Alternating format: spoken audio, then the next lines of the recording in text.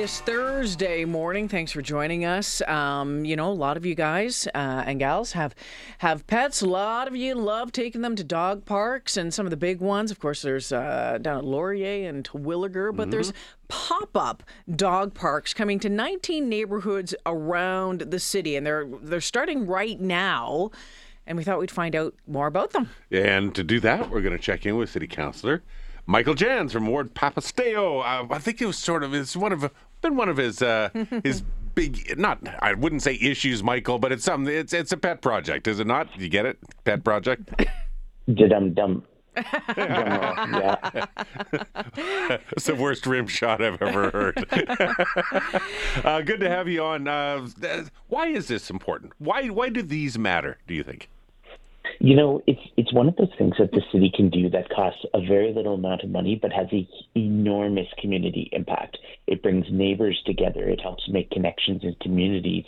It builds relationships where people are looking out for one another, looking out for their community. They're spending more time outside. They're healthy. They're happy. They're active, and that's huge. So it's really exciting that more Edmontonians are going to have this opportunity in more neighborhoods around the city. They're not just going to have to drive to somewhere like Laurier if they live down in the southwest. Councillor Janz, so when we talk about the locations, 19 neighborhoods, a lot of them in the southwest are going to see these pop-up dog parks. How were they chosen? So they actually a number of factors. Compliance with the community league and interest from the neighborhood themselves. B, a selection of data where we looked at who, based on licensing and pet people who had registered their pets.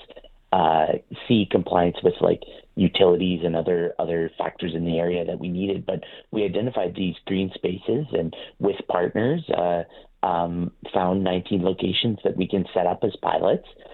They'll be up for 6 months. They'll be fenced off.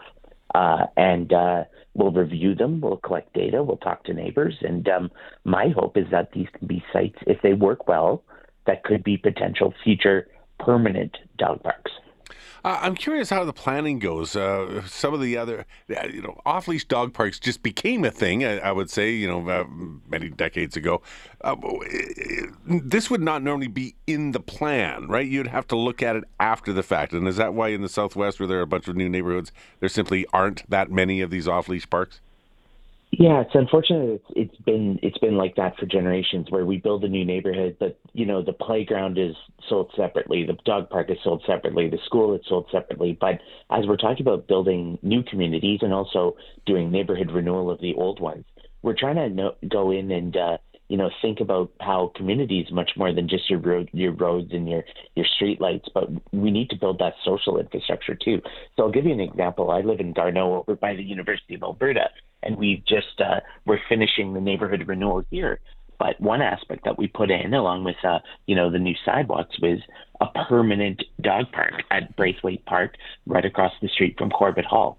Now I don't even have a dog, but my kids love dogs, so we'll go over there after dinner and go for a little walk and chat to our neighbors, and my kids will throw the ball for somebody else for their dog. And it's great. And every night there's 20 people there. There's over a dozen different dogs, and they're coming throughout the evening. It's such a good community development opportunity. It costs a very small amount for the money, for the chain link fence, for the garbage, for the poop pickup. Yeah. But it's an enormous impact to the community, and we need to do these all over the city. Councillor Janz, number one, it sounds like you need to get a dog. Hop to it. Yeah, on that one. Number two, you talk about the cost. Let's see, dive into that a little bit more, because people always want to know what it is going to cost. So number one, what are the pop-ups costing? And if these were to become permanent, what would need to happen for that to happen, and then ongoing costs there? So the cost is a rounding error. It's like, for example, the neighborhood renewal, I think costs $25 million, and I think the dog park cost was like a few $100,000 or $100,000 or something. I can't even remember what it is. It was so small on the scale of these pieces. Like, we're talking less than a block of sidewalk. But what needs to happen, though, is the compliance. This is where these things get into issues, where somebody doesn't want the dog park, or the neighborhood doesn't want they don't want to lose the green space or something like that. So what we're doing is trying to find not a one-size-fits-all solution, but a right solution for each community league. I'll give you an example. Another neighborhood, they didn't want the dog park.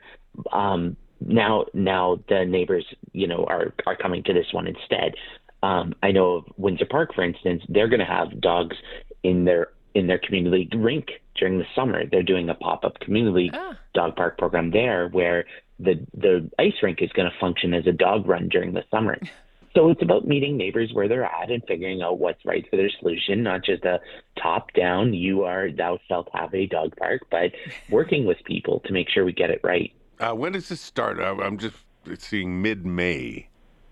Yeah, We're so go in to mid-May. edmonton.ca/off-leash. Obviously, we've had some construction hiccups, and just check where your particular dog park that you want to visit, whether it's up and running or not. And edmonton.ca/off-leash, there's a map. You can see lots of different dog parks in lots of different areas. I would encourage Edmontonians to go and explore new neighborhoods and new places that aren't your own, and make new friends. All right. Sounds Four-legged ones and two-legged ones. Yeah, there you go. It's always great to, it's a great way to meet new people and as you said, bring community together. Councillor Janz, thank you for this. Appreciate it. Of course. Thank you. Yeah, Okay. Take care. Uh, Let us know when you get a dog. Will do. Ward papastew, Councillor Michael Janz, and these pop-up dog parks. Yeah, and there's like 19 of them that are. I'm taking a look at a lot of them in Southwest Edmonton, as we mentioned, but A few in West Edmonton as well. So there are Hamptons, Rosenthal, around Lewis Estates, and the Weber Road area. So there's a few of those kicking up.